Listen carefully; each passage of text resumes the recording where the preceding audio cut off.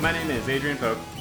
And today, the theme of our podcast is going to be, will Trump quit? As in, will he drop out and not run for re-election in 2020? Adrian, what do you think? Well, I think there's a good chance, at least an argument you could be made. I shouldn't say good chance, but at least an argument you could be made is that Trump's probably going to see the writing on the wall. We already know there's reports coming out of the White House that he fumes about the results of polls lately. And even when he was being interviewed by Hannity, he made a comment saying that, we're all going to have President Biden because some people don't like me. So that's kind of a funny admission that even Trump, the narcissistic, egotistical, political megalomaniac, kind of gave even to his most staunchly supportive audience and arguably, the guy who has, the biggest brown noser for Trump in the world, Sean Hannity. Right. I think about this, I kind of go back and forth because, on one hand, there's so many people who really think Trump won't leave office. Bill Maher is kind of famous for saying that.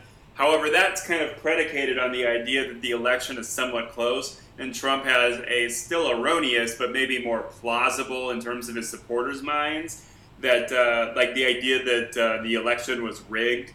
And, he's saying that now about mail-in voting, that all mail-in voting can be rigged.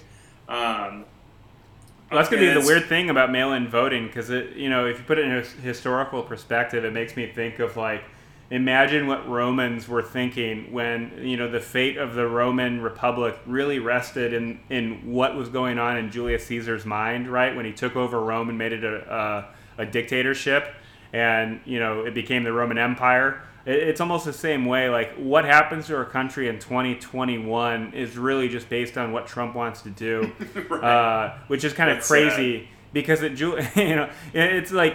the idea that at least Julius Caesar was a competent, person who knew how to get stuff done. Trump doesn't know how to get anything done, and he's probably, I think it's safe to say, granted his term's not up, but I think it's safe to say he's the most incompetent president we've ever had. Right? Would you argue that? I can't think of another president. Harding was incompetent, but he knew it and didn't do a lot. So maybe, that puts him above Trump. What do you think? Yeah, because I was thinking about this before COVID started, because, if you subtract COVID from his legacy, Trump is incompetent and obviously an idiot, but on the other hand, he didn't start a war in Iraq that killed 250,000 plus, or a million. Up to a million people. Yeah.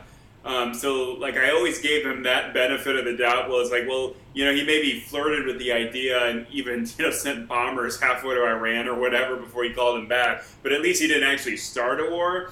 But now COVID just really kind of puts him over the edge because, it's less deaths than the foreigners who died in our foreign wars that maybe were unnecessary. But with COVID, it's American lives. This is World War status level of death and carnage. And it was all preventable, right? There's no reason America needs to have 25% of deaths and cases. There's no reason America needs to be the epicenter of the pandemic.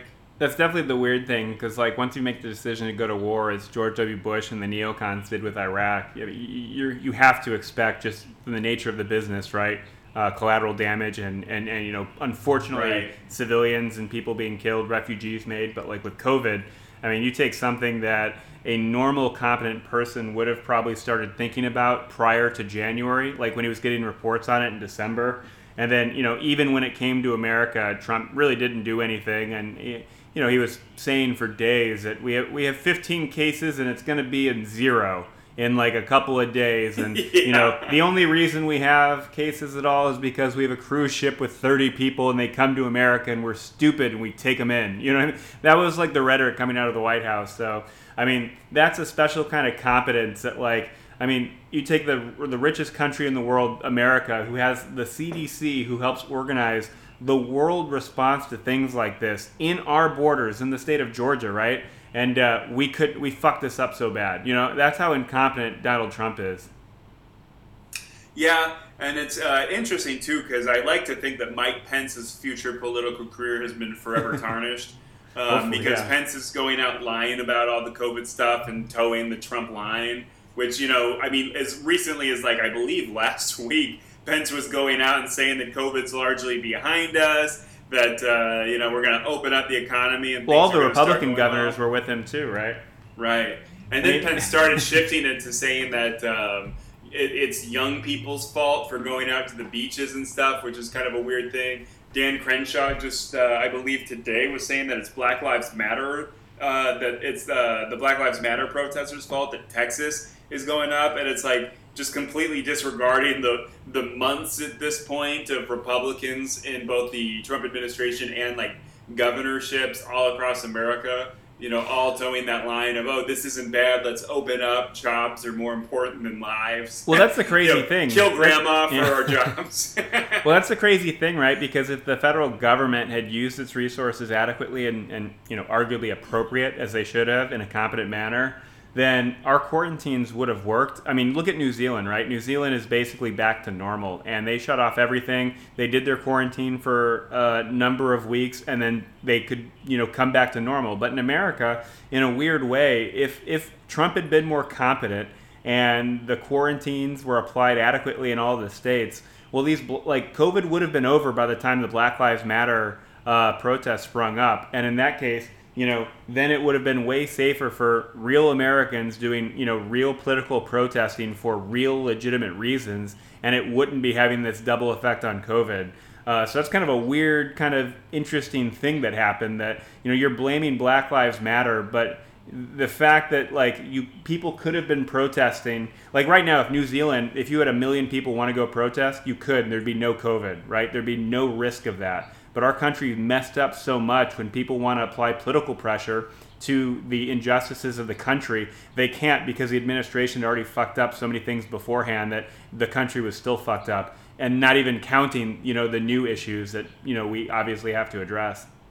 Yeah, and it's and this problem is really glaring. It's so hard for Trump to walk back because, when he stopped being able to have his rallies and he started having daily press conferences that he himself hosted, which are just now filled with talking points for Democrats and the Lincoln Project to make video ads against him. Of his day-by-day admission, or his day-by-day excuses and day-by-day... And it's weird now because, in his rallies and stuff, really the only accomplishment in terms of COVID response that he can point to is, I closed China. I closed travel from China, even though that it's a global pandemic. So, how many of our cases came from Europe? But wasn't it didn't they figure out more of our cases probably came from Europe than China? Yeah, especially because after China, travel from China got closed down. And again, even that, it was only Chinese people. Americans going to China and potentially bringing it back weren't stopped. Oh, yeah. I mean, the whole thing was just messed up. Yeah. But, and it's stupid, too, because, South Korea is another good example. Even China, right? China and South Korea are largely much more back to normal than America is. And both of those countries have way more population density than most of America. So they had more successful response, even though the kind of circumstances and environment are much better for COVID to really wreak havoc there. Oh, yeah, for sure. But going back to the topic of the day, I think a little structure to this podcast. Let's talk about, just for our viewers, because it's kind of an interesting topic, what would happen if Trump decided he didn't want to run for re-election? And we can talk about, what would happen depending on the period. So, starting right off the bat, right, if Trump decided right today he didn't want to run again, the Republican convention hasn't happened, so they would very easily just nominate another person, right? And we could go through the list of people who it could be, and it's fun to think about, right? Because obviously Mike Pence probably, the only reason he'd agree to, tie the anchor of Trump around his own neck was for his own political ambitions and potential of running for president after him. Maybe he even thought that Trump would be impeached earlier in his first term and he'd be president by now. I have two questions on that. One, how much do you think Pence's faith in God has been stressed and questioned based on Trump's inability to be impeached or resign, or just the fact that Pence is not president? Do you think his faith has been stressed? I guess what if wouldn't it be more funny if Pence's faith in the American system and the Senate and the Republican Party has been stretched, ironically? Yeah. What if, we blame Republicans for giving us Trump, and we blame people who wanted to be third-party voters who gave us Trump. But I wonder if there's certain Republicans who, even though they don't say nothing politically, probably think it in their own heads, right?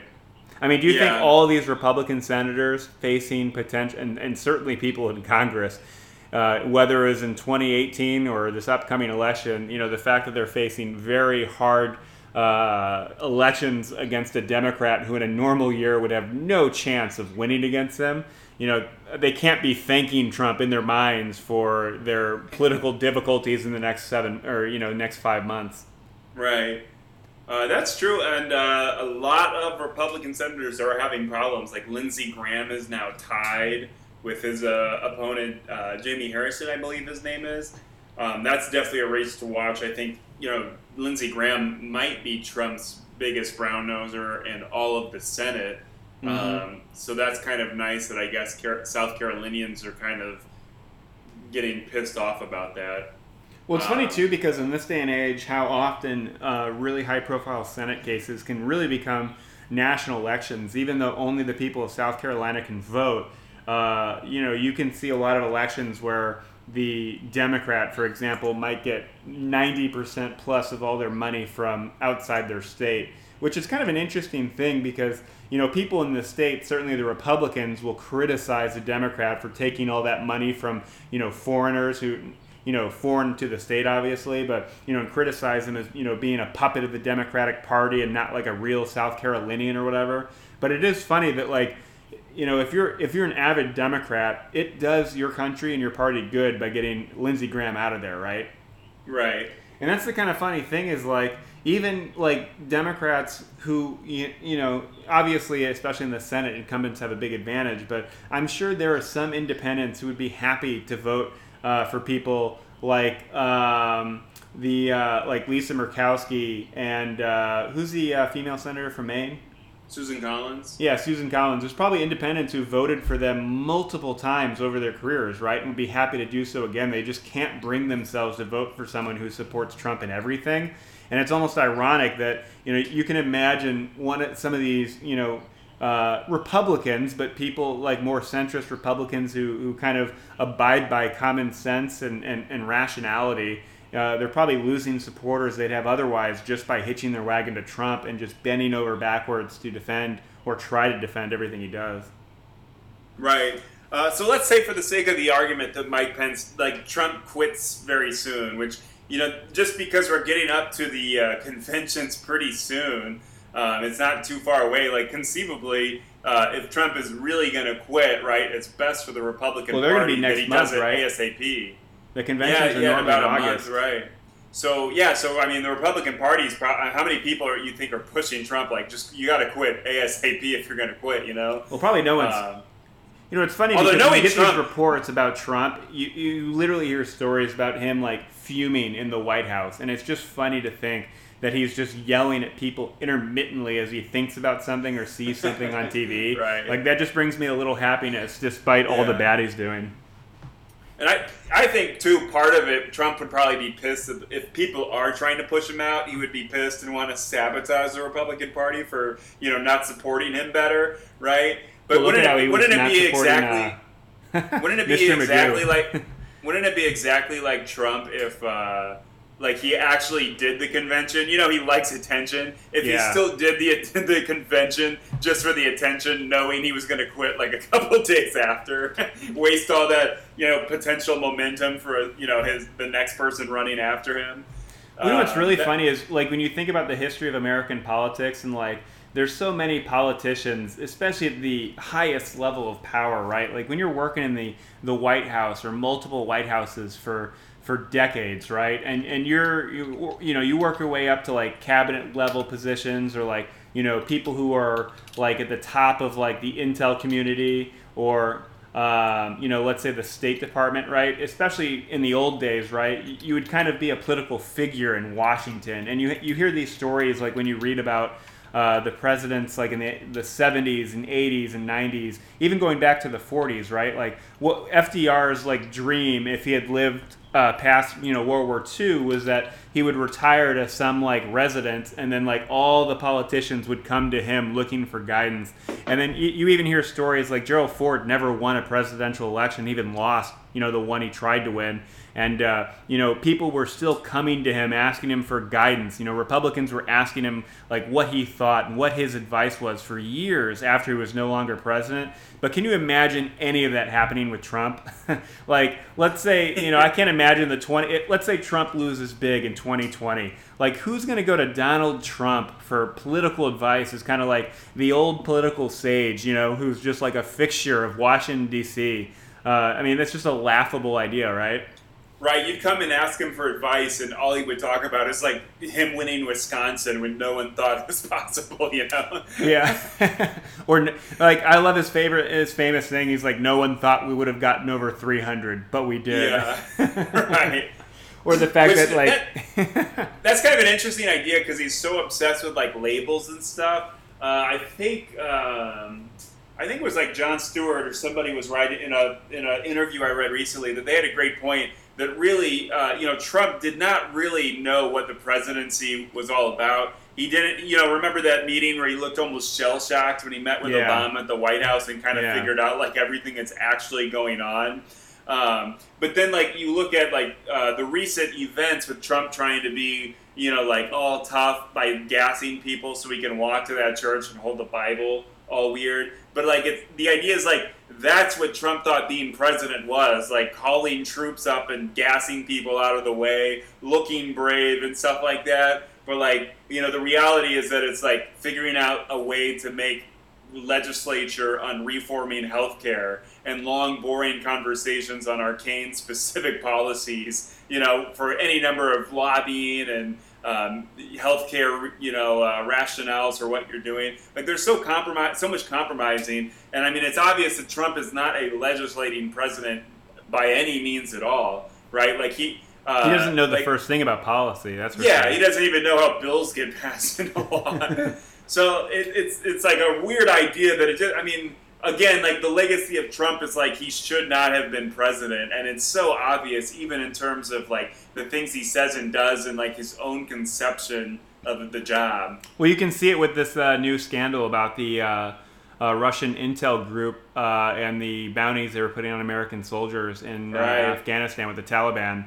And, part of this, obviously the Trump administration, everyone around him is lying about everything. But part of the problem is that even if Trump had been briefed it, or it was in the presidential brief, he might not have read it. Like, we know he doesn't read it. People have talked about how he prefers to get oral briefs, and maybe instead of every day, once or twice a week. So, like, that's a problem. So, when you talk about what kind of person should be president, and maybe that Trump wasn't that kind of person, I always think of it this way. Like, when you think of the average person running for president, or, and they're just some regular politician who was maybe a House of Representatives or a senator or like a governor, all they've had to ever do is worry about like things like taxes or, signing a bill here and there and then doing fundraisers. But if you're going to be president, like on day one, you have to like be able to get a report saying, hey, we have this drone strike ready to go and we're going to kill, 40 people. Like, are you cool? Like, give us the go-ahead. And, like, not everybody's, like, that kind of person, right? And that makes me wonder a lot about, like, a lot of presidential candidates. You have people who run in who, for obvious reasons are never going to get that far in a presidential nomination anyway. But then you think, what if they did win? If you just take, like, for example, Sarah Palin, she joked that she was, like, a soccer mom who didn't know a lot about Washington. Well, it's like, well, should she be in charge of the drones then? Like, when we're still droning people in Afghanistan and, Western Pakistan and, especially what was the big thing with Obama, right, was that he was saying he would go after Al-Qaeda in Pakistan, and if he needed to go into Pakistan to get Osama bin Laden, he would break, the sovereign kind of, I shouldn't say immunity, but sovereign boundaries, borders of Pakistan, and do, what some people could argue was an unlawful military operation in a sovereign country. Like, is that something you want a soccer mom making a decision on? You know, like, what if we did something like that in eastern Ukraine and Crimea and started an international incident? Is soccer mom Sarah Palin going to be in charge of that and run that operation smoothly and take all the the potential backlash? And, thank God that Sarah Palin didn't become vice president. But I mean, you can apply that logic to all kinds of people, right? I mean, people made that comment about Obama. And obviously, and thankfully, they were wrong, right? Obama was more than a capable leader and military leader and planning and conducting and, I guess rationally, making those decisions, right? But like, I don't know, something I think about is Trump really rationally making decisions on military operations when he doesn't even read the intel and he doesn't read his briefs and he prefers a quick oral brief that mentions his name a couple of times so he keeps his focus on it. That's what's fucked up too, because like their excuse is that he wasn't briefed on it and that they never told him, and then you have those people like the director of national intelligence or whatever coming out and saying, oh yeah, I can say for sure Trump wasn't briefed on it. But like the question, it's so obvious. It's like, well, why was he not briefed on it? What kind of administration is he running that he doesn't get intel like that? That people don't tell it to him? That information doesn't get to his desk and his head, right? Well, they're so and incompetent. Then it's the question: what's worse? Is it worse that he didn't do anything, or is it worse that his staff doesn't even tell him, right? Because it's about Russia and he doesn't like negative news about Russia. Like, what is worse? Well, then you get to the thing where, unfortunately today with Twitter, you have previous people who've had that job or worked in that department who can just say straight up from experience, nope, that's the kind of thing we'd brief the president on every day or every week until something was done. You know what I mean? Like, you don't just I saw somebody say that that they have a record, like that they had that job where you basically, if we go back and read through the records, you'll see that like things get marked when the president sees something. It's just kind of standard record keeping. Oh, that's interesting. So like I guess ostensibly maybe the Trump administration does things differently than everybody else does, but like the idea is that like, which is I guess in the most important job in the world with the most power and authority, right? It would be smart to have that record. And that's a funny thing. For legal instances. Well, for sure, and that's a funny thing because if they were to pull that record and publicly embarrass Trump for whatever reason, or if it came out, right, Trump would just accuse them of being part of the deep state. So then you'd have this funny thing where ostensibly this practice, this institutional practice of just marking whether or not for sure the president knows on something of national importance. You would I could make the case that that's an important thing to do just for making sure that, hey, you were the briefer. Did you actually brief this? Yes, I marked it, and here's the witness who was also there. But, ostensibly, even that practice to make sure our foreign policy was taken care of appropriately and competently would be a clear indicator of the deep state trying to, embarrass him and hurt him. Right, that's a good point. And so let's talk about, like, let's say Trump quits and Pence takes over, right? And not that Trump resigns, but just doesn't, I guess real quick, just for the sake of an argument, what if Trump just totally quit, like total bad sport, flip the board, just I'm out of here and quit, and lets Pence take over? Which, for Trump's fragile ego, it might considerably be a good idea, given that then he could just act like for the rest of his, hopefully miserable life, that things are on the uptick until he quit and Pence took over and ruined everything that he was trying to do, Well, but, for a fact he'd do that because that's just how Trump is. I mean... Right. But I was thinking... Go on. Yeah, go ahead. Oh, you go ahead.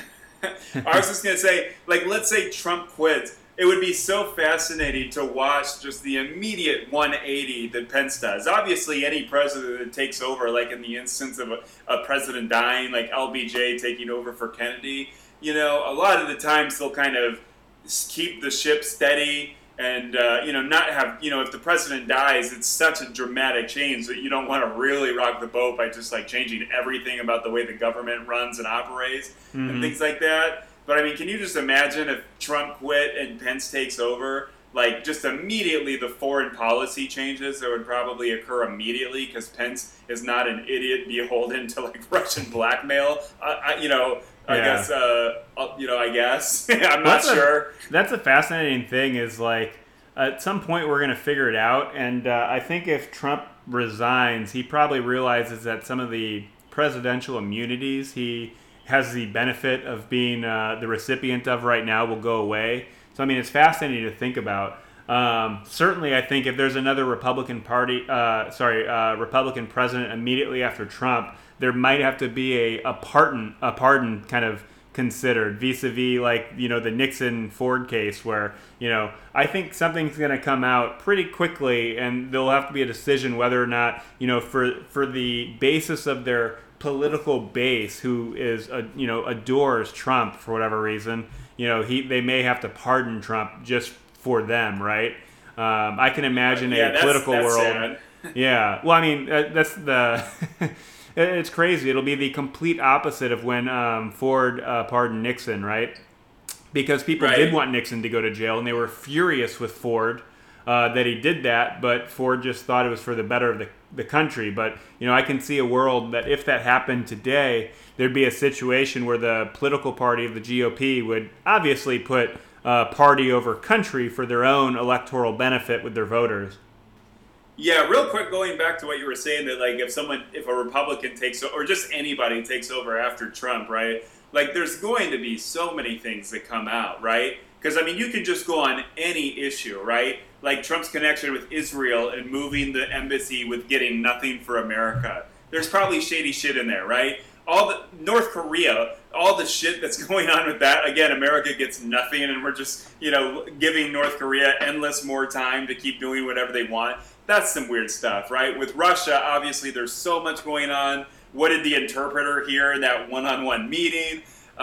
You look at even countries like on the peripheral of our attention, like all the stuff that's going on in Venezuela, right? Like that coup that Trump's, all the Trump people were saying, oh, we had nothing to do with it, but really? They had nothing to do with an American-led and organized attempted coup. Comically well, that's the funny thing is that's almost evidence that the Trump administration is behind it in some ways. How epically because it was failed so immediately. Yeah. Yeah. If there's a clue to Trump's involvement, it's did it go terribly in obviously foreseeable ways. That's hilarious. But let's say Trump just finishes his term and like announces right before the convention that he's not going to run again and drops out. Do you think the party would just immediately just say, "Hey, Pence, you got to do this"? Do you think, I don't know. I think they would probably. I would assume that they would probably. I mean, if the party's going to do it, right? It has to be the delegates at the convention. So then all these Trump-appointed delegates would have to decide, and it would really be up to them. And I'm not sure we could really. I don't think I could even take a guess at who they might pick because. I guess it would be like the most epic backroom door in modern American political history, really. Yeah. Well, I mean, you have the different wings of the Republican Party would definitely come out again. For example, the people who are rational Republicans. You have people who don't like, there's got to be tons of people who don't care for Pence one bit, right? I mean, the evangelicals would probably support Pence. But then you have all the non-evangelical voters who love Trump but probably don't, give half a crap about Pence. Who would they pick? And that's an interesting question. Plus, like at party conventions or nominating conventions, you always have weird stuff where, like, as you have 3 or 4 candidates, you'll have one side switch their support to someone else in unison, right? And either give them more of an edge or, imagine someone picks Ted Cruz. Like, you can imagine a whole bunch of the wings deciding we're going to vote against Ted Cruz and for someone else, like a third person. So that's an interesting question. I don't even think we could even compute, right? I mean, the top ones you can just take a guess are probably people like Mike Pence and Nikki Haley. I don't know who else. There's certainly no one in the wings behind Pompeo Trump. Definitely wants higher office. I think he's very opportunistic. But I don't think any Republicans who love Trump really necessarily care about him or that he would be their first choice if Trump were to bow out. Yeah, there's also a huge risk.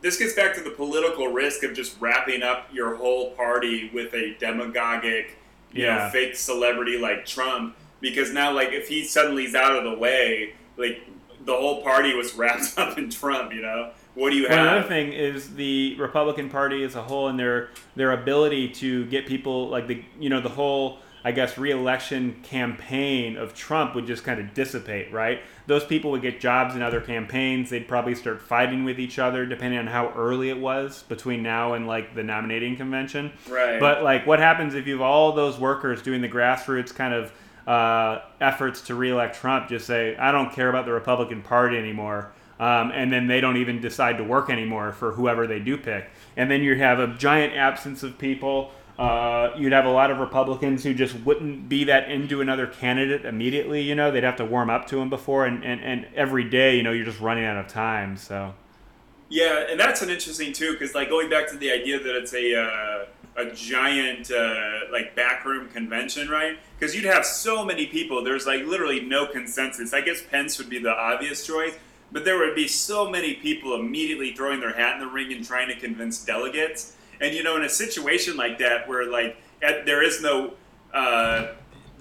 tie, you know, somebody has to win. Like, all of the back deals that would just immediately be taking place, right? Like, people would just be promising different delegates and stuff, jobs. You know, well, it might depend, too, on, like, who the media, like, who does Fox News support or who does, like, Rush Limbaugh like. That might have something to play. But that doesn't matter as much as just the delegates who are in the room and having to make the decision, right? Because, I mean, if you get up to it and, like, Pence doesn't have a plurality or whatever, and you get to the point where, like, Tom Cotton's people are like, hey, Nikki Haley, we'll vote for you if you give Tom Cotton the Secretary of State job or something. Exactly. And, like all of the deals going in the background, like, you know, that it's almost like when the cardinals and bishops or whatever go in and pick a pope totally in secret. You know, it's like totally backdoor. And obviously, you know, going back to Harding, we just mentioned him. He was picked on like a double-digit round of voting in that backroom convention. Oh yeah, that would be a funny spectacle too if the Republican Party couldn't coalesce behind one person to get a majority of the votes, and then you have ballot after ballot, like 50. You know, that happened all the time in the old days. In the 1800s, that was pretty common in elections. Yeah. Especially when you had 4 or 5 individuals getting electoral votes from states. No one would get the majority needed, so you'd basically have to make backroom deals like that. So we have candidate Ben Sasse randomly getting, the nomination.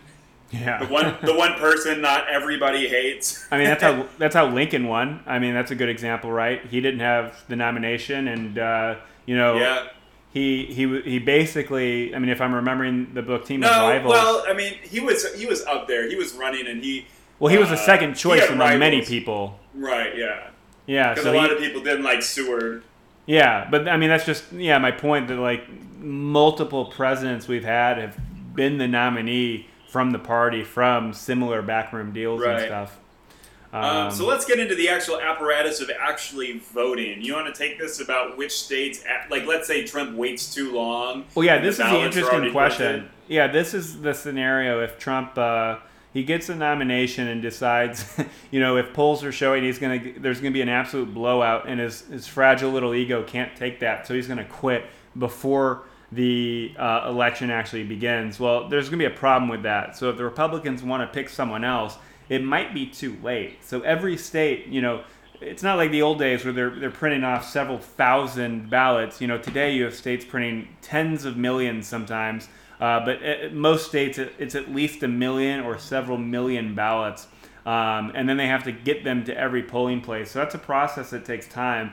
And then there's very specific rules that some states have about write-ins, right? So if it's too late for the nominee, if like the ballot's already made and sent out, if Trump was the nominee and then quits and now the Republican Party doesn't have a nominee, what they're going to have to rely on is write-in candidates on the ballot, and that's a huge problem. For example, 8 states have no write-in. So when they have a ballot, by law, there's no write-in spot. You basically have to pick a Democrat, a Republican, or if there's like a third party on there, you have to pick one of 3 or 4, or 5 people of any of the parties in America. And if you don't vote for them, you just don't vote because there's no write-in. And those states are Nevada, South Dakota, New Mexico, Hawaii, Oklahoma, Louisiana, Arkansas, and South Carolina. Now, that would be bad for Republicans because most of those states, South Dakota, Oklahoma, Louisiana, Arkansas, and South Carolina are typically pretty, strong red states. Whereas like Hawaii is the only strong Democrat one there, and what is it, 4 electoral votes? So it would hardly matter for the Democrats in that case if it was reversed, but that would be pretty problematic for the Republicans. And then there's the group of states that basically they have a write-in, but if you're not an official candidate who filed with the state and paid the fees and got the signatures signed, well, even if people write you in, you're not even going to be counted. And that's a problem because even if the Republicans tried to say, okay, we're all going to vote for Mike Pence or something, and everyone write in Mike Pence, well, in 32 states, Mike Pence won't get any votes because he won't be the official candidate for president, right? So ironically, I mean, we vote for the president and vice president. So, I mean, in that way, if the Republicans won the election, like Mike Pence would in theory win the vice presidency, but there'd be no winner for president, which would be a very weird situation. But yeah, so 32 states, you basically don't get counted for a write-in. So, I mean, if you take any 32 states, you're probably eliminating the ability to get to 270. And, that's just, you can't win the election. It's just numerically, mathematically impossible. Yeah, that's an interesting idea. The states with no write-in would kind of hurt Republicans more. South Carolina, Arkansas, Louisiana, Oklahoma, and if I could South add, Dakota. There's only 10 states that you can write in someone and their vote will be counted regardless of if they filed for the election or not. And those states are Vermont, New Hampshire, Rhode Island, New Jersey, Pennsylvania, Alabama, Mississippi, Iowa, Wyoming, and Oregon. So, I mean, conceivably, you pick the states that traditionally lean red, and that would be, the only states a write-in candidate could probably win other than the 8 listed states before. So, best case scenario, the best conceivable case scenario, you could only win 16 states, and none of them are really, I mean, New Jersey's on there, but there's not a lot of hard-hitting electoral states in there. I mean, Texas is in that list. Pennsylvania's got 20, so they're a pretty hard-hitting state, but, California's not in that list. Texas, Florida, Illinois, a lot of the biggest electoral states aren't even on there. So do you think that should be changed? Do you think every state should have write-in options? Yeah, it's kind of weird because democracy in many ways. Well, yeah, and that's the weird thing about American politics is like the one thing that both parties agree on is the limitations and hurdles they put on third parties to run against them. So, I mean, in theory, if we have a democracy, you should be able to vote for anybody. And clearly there's 32 states where, I mean, I didn't know this before. I've written people in for, various things at the state level. But like if they don't count any candidate who's not even, filed and it doesn't count, well, then you have 32 states where people, even if they're writing in a write-in candidate, well, they're just deluding themselves and they just don't know that it's not even being counted to begin with. Yeah. And let's say that they actually try to do some like not write-in vote, but they get ahead of the ballots or something. But just the idea of a Republican taking over for Trump in the election, let's say the voting and ballot stuff goes all right. It's so hard to kind of hit the ground running because I guess you would assume that Trump would just hand off his apparatus and all his people. But even campaign money gets thorny. I mean, people who donate to the Trump campaign, can he just give that to another campaign? I'm not sure about the legality of that. I don't know about that because I do know, like, when someone runs for anything and they lose, couldn't that be a massive campaign finance violation if you just all of a sudden get like $80 million or something, or $300 million or whatever Trump has? Yeah, I don't know. I'd have to look that up because I know when, like, if you run for something and lose, you don't cancel your campaign, right? What do they always say? Legally, they say, I suspend my campaign. And in theory, that's like the Korean War that never ended, right? In theory, your campaign didn't end. You just suspended it and you're not running anymore. And that's, I mean, so you can't take that money. Like, for example, Bernie Sanders can't take his campaign money and just pocket it because the campaign ended. I'm sure there's very stringent regulations on what you can and can't do with that. Right. And then we can talk about the voters responding to that. I have a note here just talking about how, like, let's say a lot of Trump voters don't want to vote for Pence and they were really only in it for the racism, not for the weird Christian fundamentalism. Yeah. But then it gets back to the idea that people are voting for Supreme Court justices. And, in 2016, a lot of people who hated Trump's personal character and his moral crimes against all of the people and specifically the women in his life.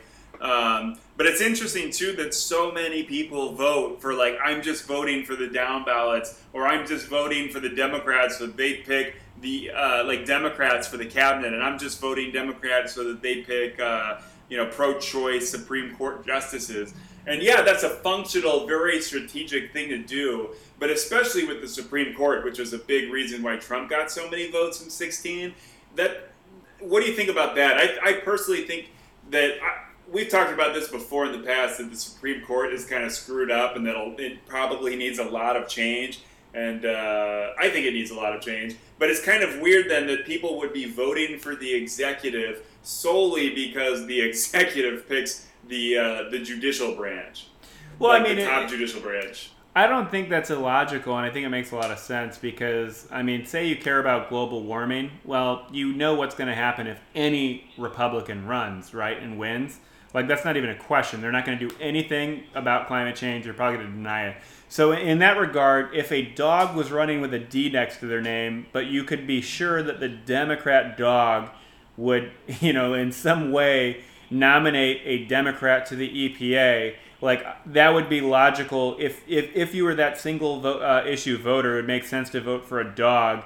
This is a dumb argument, I shouldn't say dumb argument, but a silly argument. But, if you took the least likable Democrat, and let's say they were competent, right? You're not picking someone incompetent like the Republicans picked with Trump. But let's say you take someone who's not very motivated, like who's a very unmotivating Democrat who ran, right? Take a guy like Kaine. Tim Kaine. Let's say Tim Kaine is president. Well, at least he's a competent person. So even though, and then maybe he was running against Reagan, right? And Reagan was a present-day Republican who denied climate change and said it was a Chinese hoax, right? Well, if you care about climate change, even though Reagan was so inspiring as a person, motivational, right? Made you feel good about America. Like, why would you vote for him if he was going to pick, Scott Pruitt to lead the EPA like Trump did? Like, that just doesn't make sense to me. So in that way, I understand why Republicans, and to be fair, no one, people had a pretty good hunch, but no one knew Trump was going to be this bad, right? There's a conceivable alternate reality where Trump is a little less narcissistic and egotistical and might have been a good, transformative president who said, I don't care about politics. I'm just a businessman. Let's get stuff done. So in that way, I understand where those, value voters are coming from. And I would totally recommend any Democrat who cares about the environment or global warming not vote the Green Party again, right? You should vote for Biden just because he'll put a Democrat who believes in global warming in charge of the EPA or the climate change, legislation and goals of the administration, right? So, what do you think about that? Does that kind of push back on your idea? Well, I totally understand the strategy. Don't get me wrong, I'm not the biggest Biden but it's not even a strategy. World, it's a logical conclusion of what kind of policy you want. So, if you of course. But I was talking about this purely in terms of, the judicial branch, which I think needs a lot of reform in our Constitution. It's probably been the branch of government reformed the least in terms of our, maybe, amendment attention. Well, I would make this argument at the Supreme Court. I don't think it needs to be amended. I think it functions properly, right? The problem, I think, is that the candidates are more and more, especially on the right, just partisan hacks. The Supreme Court is not supposed to be filled with partisan hacks, and, the way they decide whether something is constitutional or not should not inherently be based on politics and partisan kind of framing, right? So I think the Senate, which, for decades has just pretty much taken any person the president nominates and then kind of, as long as they weren't grossly incompetent and unfit, they would allow him to be on the court. And I think, maybe the Senate should do their job, and actually, give a rational and thought out yes vote or no vote on the Supreme Court justices. Yes and no. I get what you're saying. That I guess my problem is that the Senate does not adequately advise and consent to the Supreme Court justices that a president picks.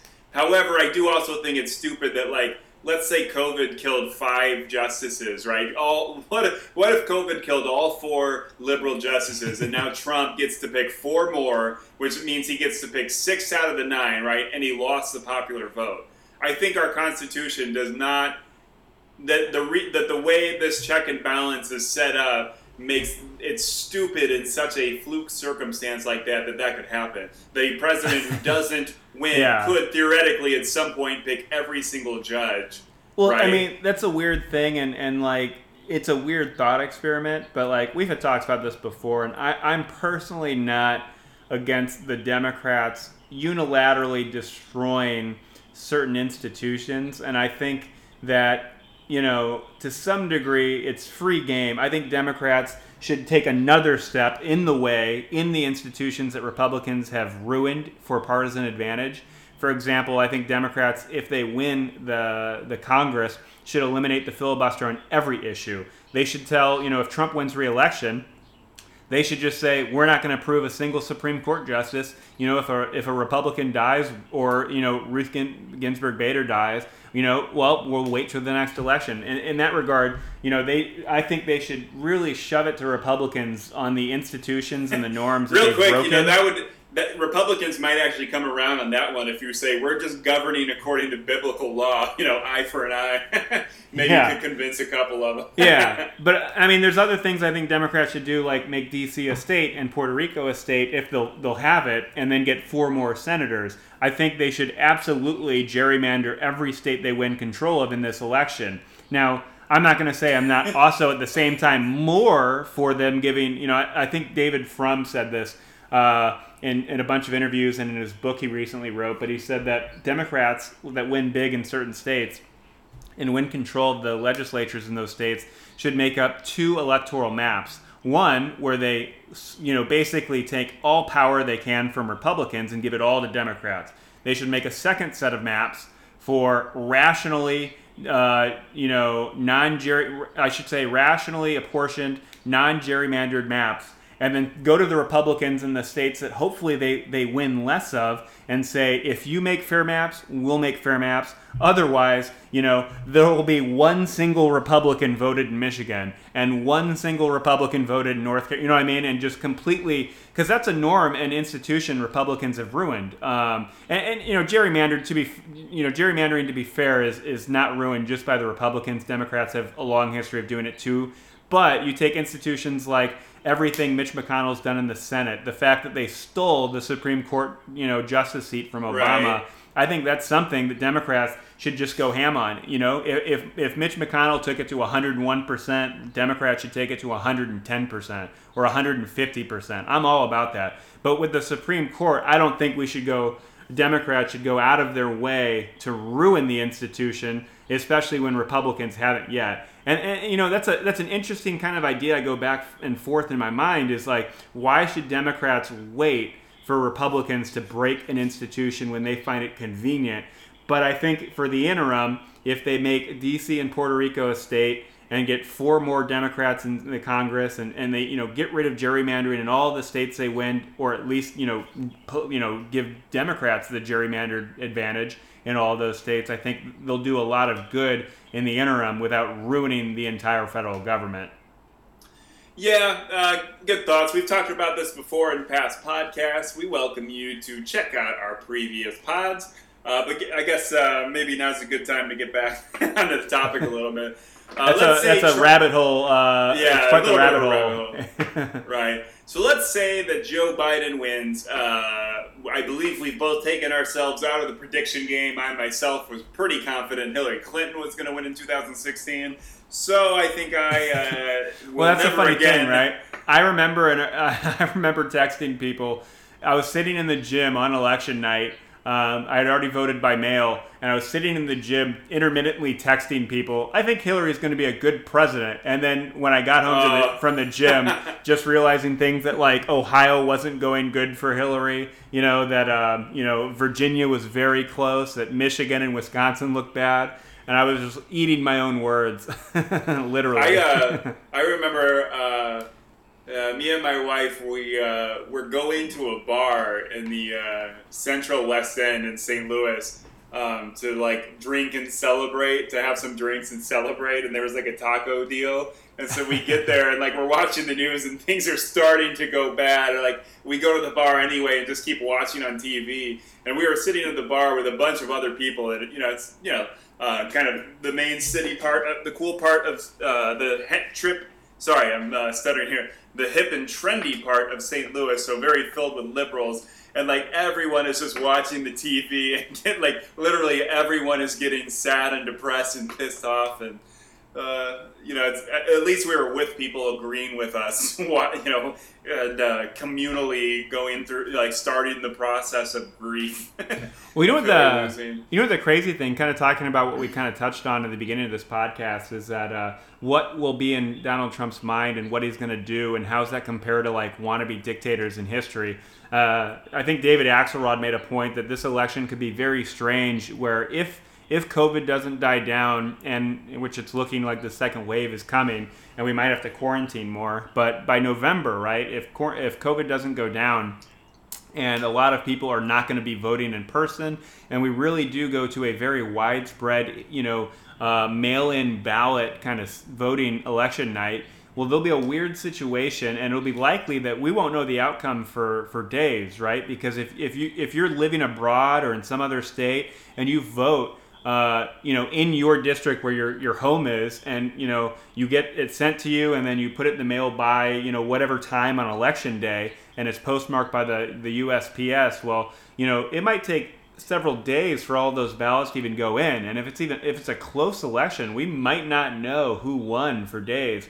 So then it makes you wonder, like, what will be the teeter and tottering of the clearly fascioid tendencies of Donald Trump in his mind, as some news reports will say, maybe in-person voting makes it look really close, and then on a certain day in some states, maybe as some of the absentee ballots and the mail-in votes come in, maybe it looks like Trump might win the state, or maybe a state Biden thought he was going to maybe crank out doesn't go for him.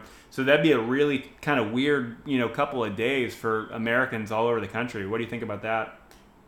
Yeah, that's a frightening idea. I think we're both a little bit too young really to have actually experienced 2000 and the waiting period that was, but say what you will about George Bush and Al Gore, neither of them are fascists, accusing the other of belonging in prison, and the one party being full of voter fraud that can't be trusted. Well, here's the funny thing.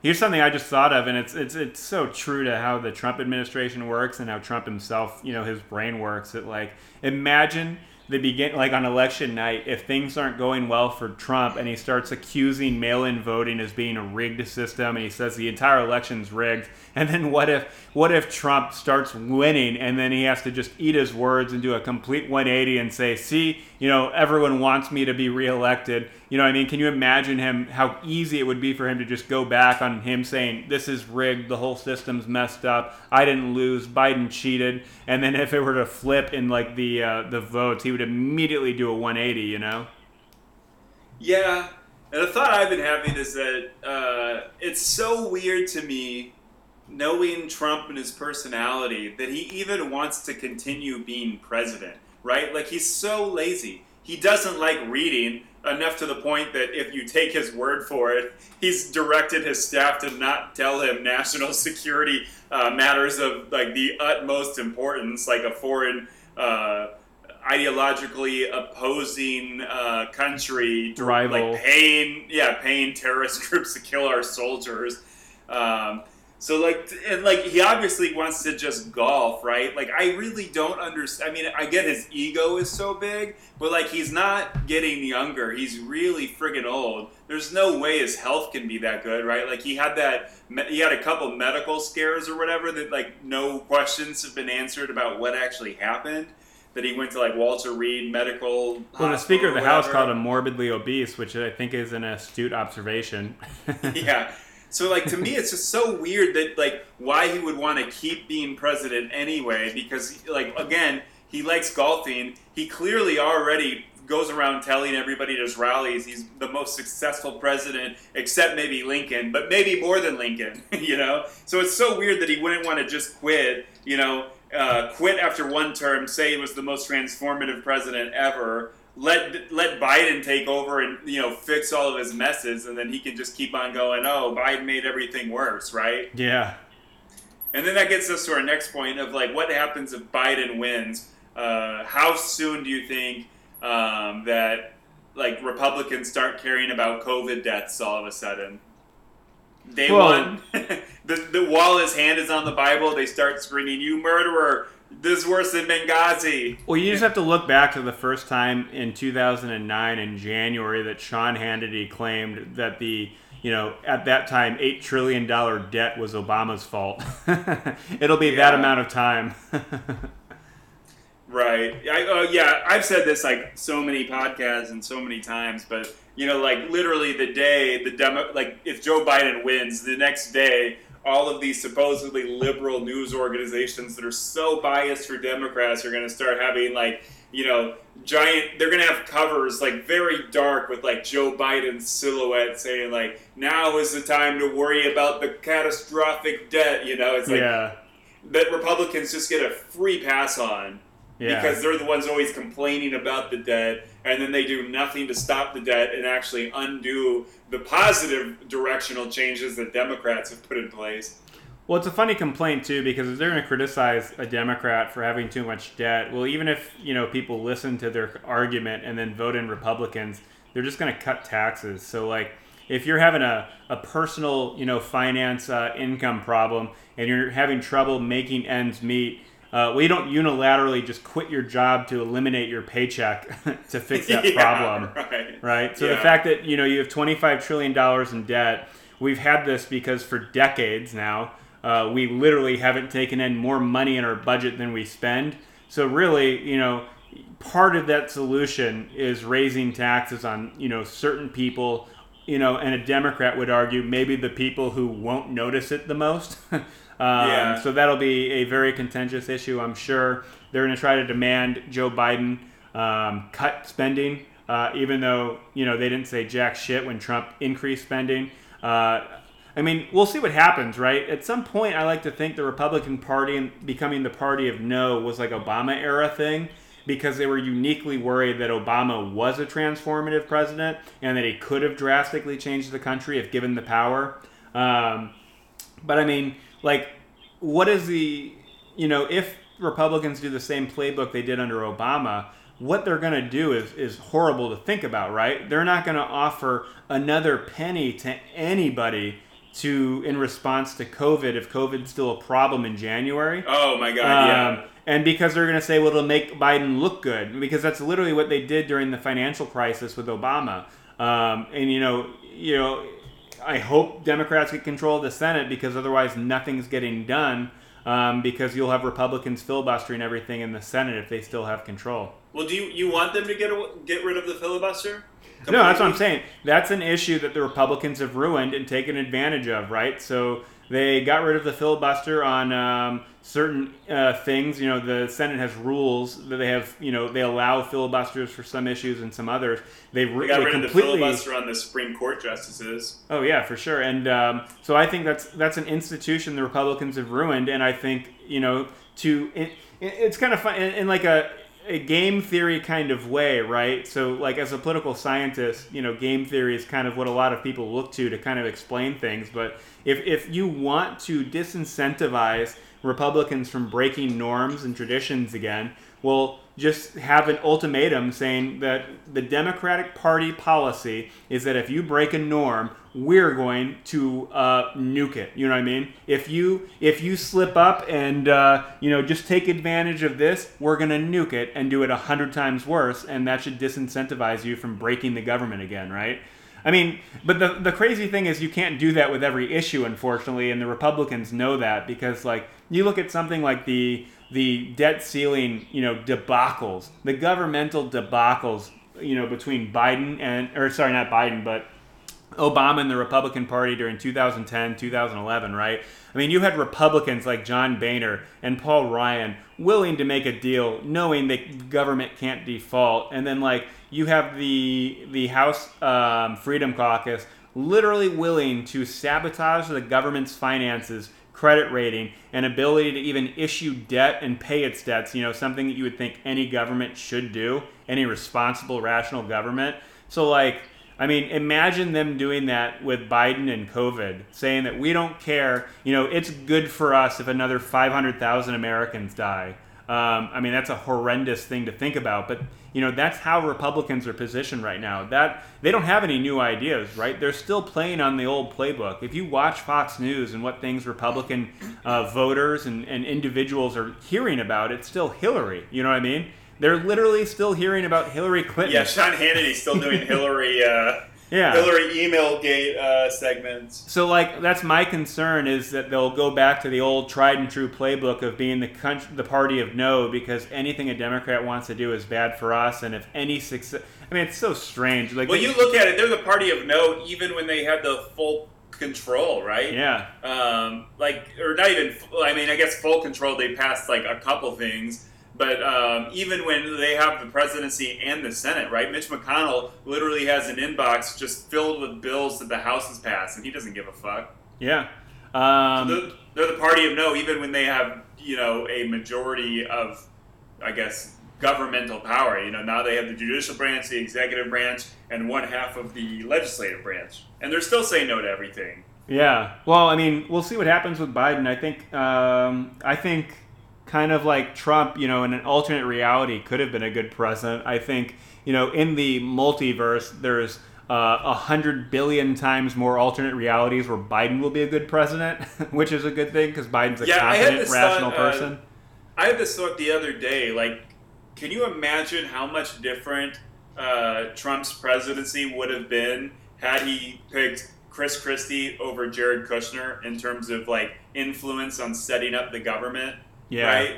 Someone who actually understood what a government, even though it was a state level, but understood what was supposed to happen. Yeah, and actually knew a lot of Republicans, would probably have been a very capable and functional chief of staff for Trump. I mean, what's the nicest thing you can say about Jared Kushner's record right now? That he's just a moron who's in over his head? Like, is that the best thing you can say about him, I think? Yeah, I think he does really play a role that's indispensable to Trump because Jared some Kushner people have said that he and Ivanka are basically running the government and that Trump's, like, too stupid and doesn't read anything to do anything otherwise. Right, and he's also indispensable because of, like, all of the foreign oligarchs and leaders that, Jared Kushner is texting MBS in Saudi Arabia, in a way that does not preserve any of those text messages. Yeah. He knows he's, like, actually family friends with, like, Bibi Netanyahu.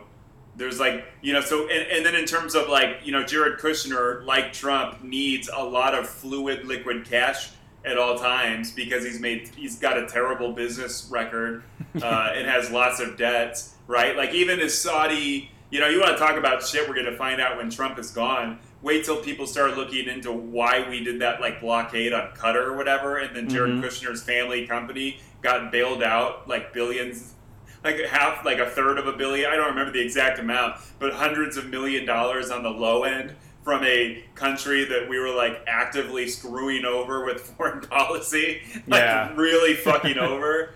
Like, that's really screwed up. I mean, what do you think about Saudi Arabia? I think if there's one country that, like, the reversal of foreign policy, if Joe Biden wins and takes over, is, like, let's fuck over Saudi Arabia because what the fuck have they done for us for all we've done for them? Right? Well, I mean, Saudi Arabia, like, if you care at all about anything America's pretended to care about or stand for in the last 250 years, Saudi Arabia is not your horse, you know what I mean? Right. And so the war they're doing right now in Yemen, and we're, like, giving them bombs that are used to, like, kill busloads of children in Yemen. Like, this, I mean, you talk about blowback, right? The foreign policy idea of blowback. I think Yemen is going to be the next Al-Qaeda, esque hotspot of terrorism. It's a failed state for sure. I mean, that's a weird. Yemen's a whole bee's nest of different issues where, like, you've got rebel groups who are, like, mainly a family dynasty type thing that are trying to take over. You have an inept government. I shouldn't say inept, but you have a government that doesn't really have control. They're being attacked by countries with far greater means than themselves, who are, and it's a proxy war with Iran. So, like, I mean, the whole thing is just a convoluted, crazy thing. And like, once again, the nicest thing you could say about Jared Kushner is that he's in over his head. And, he's not the guy to solve this problem between Iran, Saudi Arabia, the UAE, Yemen. Oman's involved, trying to help. They're traditionally kind of like the country that, you make agreements with or tries to, get other sides to come together and work stuff out diplomatically. The United States has vested interests foreign policy wise, some of them good, some of them, less good. So, I mean, it's a whole bee's nest of issues. Yeah.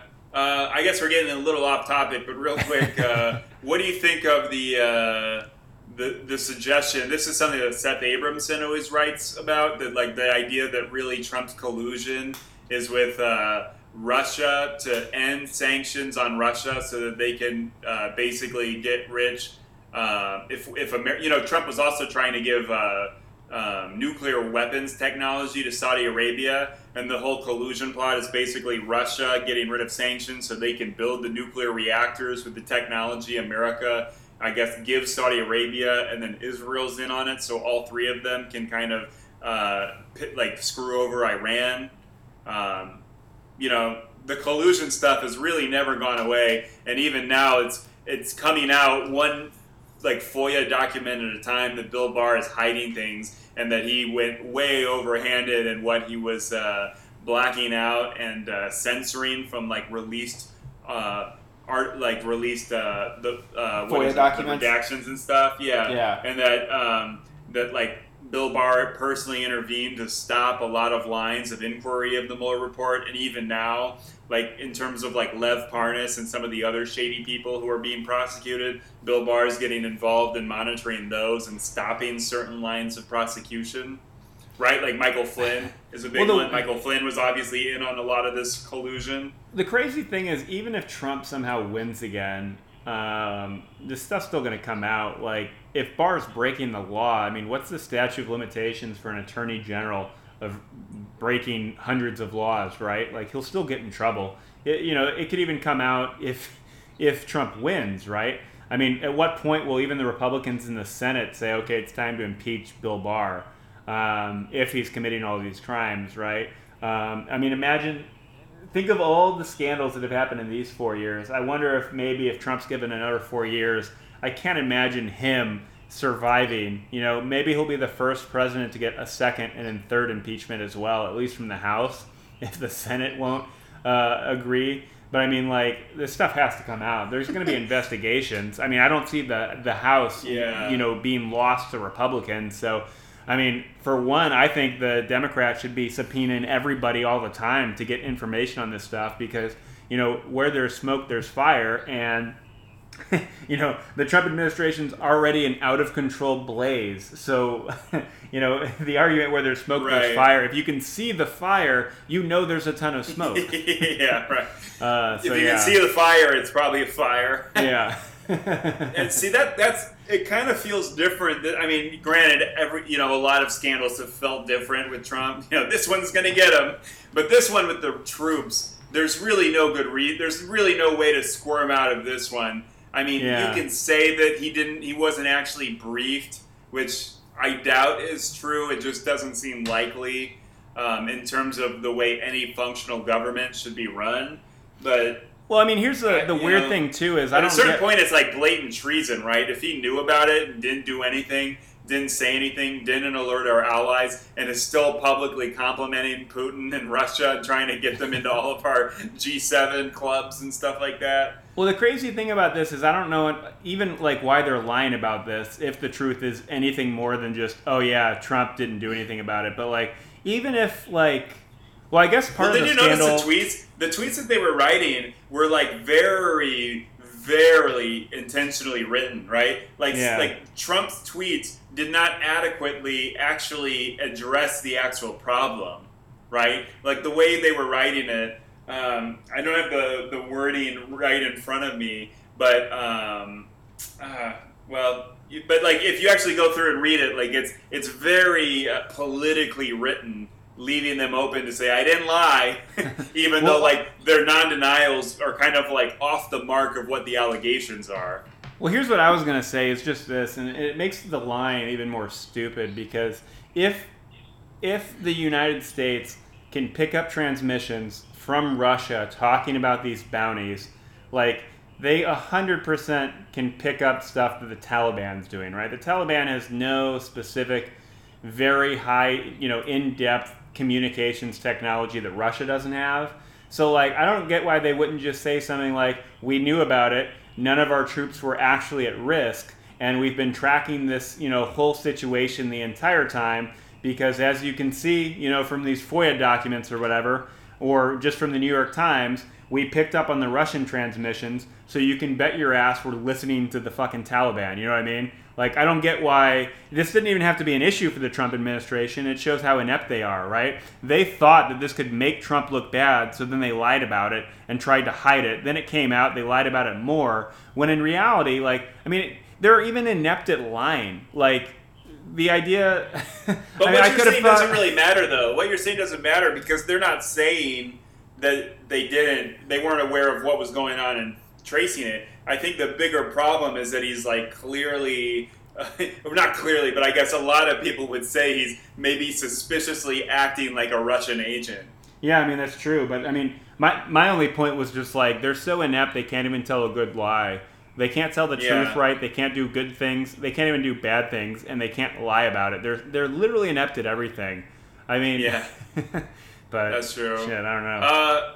I guess back on topic, anytime you're talking, there's just so many things wrong with Trump. There's a million rabbit holes you can go down. There's just so many scandals. It's absurd because like there's well, so they make many up scandals they make up scandals and purposely commit. It's like they purposely commit scandals to hide from other scandals. Like when when they let the. When they let, what was that issue with Ivanka Trump that when she was caught using a private email server and not using protected government kind of communication systems and protections, what was that scandal? You remember that? I don't remember what they did, but they did something just to hide the fact that, a lot of scrutiny was going into Ivanka. Yeah. Yeah, that'll be screwed up if, like, Trump's gone and we find out that Jared Kushner and Ivanka literally made, like, every decision. That would be a little screwed up. Well, I mean, yeah, Trump... I mean, Trump is like... It's like when you pull the curtain, you pull the curtain and it's like a little munchkin, who you thought was this big evil guy. That's like Trump, you think he's some, like... crazy, leader, but then you find out that he's literally just a moron, and it's, that's like just a moron wearing diapers who I can't even talk about it. It's so stupid. I'm having trouble coming up with words for it, but it's like that the famous slogan, they say don't attribute something to malice and evil which can just be explained by stupidity, and that's the Trump administration, right? Right. That's so true. Well, I guess this is a kind of a good start, a good place to round up the conversation. But I guess let's close with a little positive thought. We were talking earlier that maybe it would be funny if Democrats started like gaming the political system by literally moving from different states to be able to like just take over red states. because the idea that like LA could give up like let's just say 2 or 3 million of its residents, like if 3 million people from Los Angeles County or whatever move to different red states, like how many they could flip blue.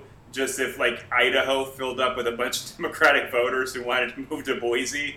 What's like New York City has 8 million people. The New York metropolitan area is like 8 million people, right? So between New Jersey and New York, you could probably relocate 2 million Democrats and still not even risk them going blue. Democrats kind of screw themselves over by wanting to live in big urban metropolitan areas, so that essentially all those votes are pretty much wasted in terms of like districting elections and the Electoral College, and it's extrapolated from there, things like that. But it would be funny if you just did have a migration to say, you know what, let's stop having so many Republican senators. Let's just all start moving, even out all the states, a little bit, and have like every state vote blue from now on. Yeah, I mean, that'd be some pretty hardcore politicking. Yeah, well, I guess that's a good place to stop. Yeah. Thanks, everybody, for listening to Brain Milk Podcast. I'm Dash McIntyre. And I'm Adrian Pope. And enjoy the guitar solo.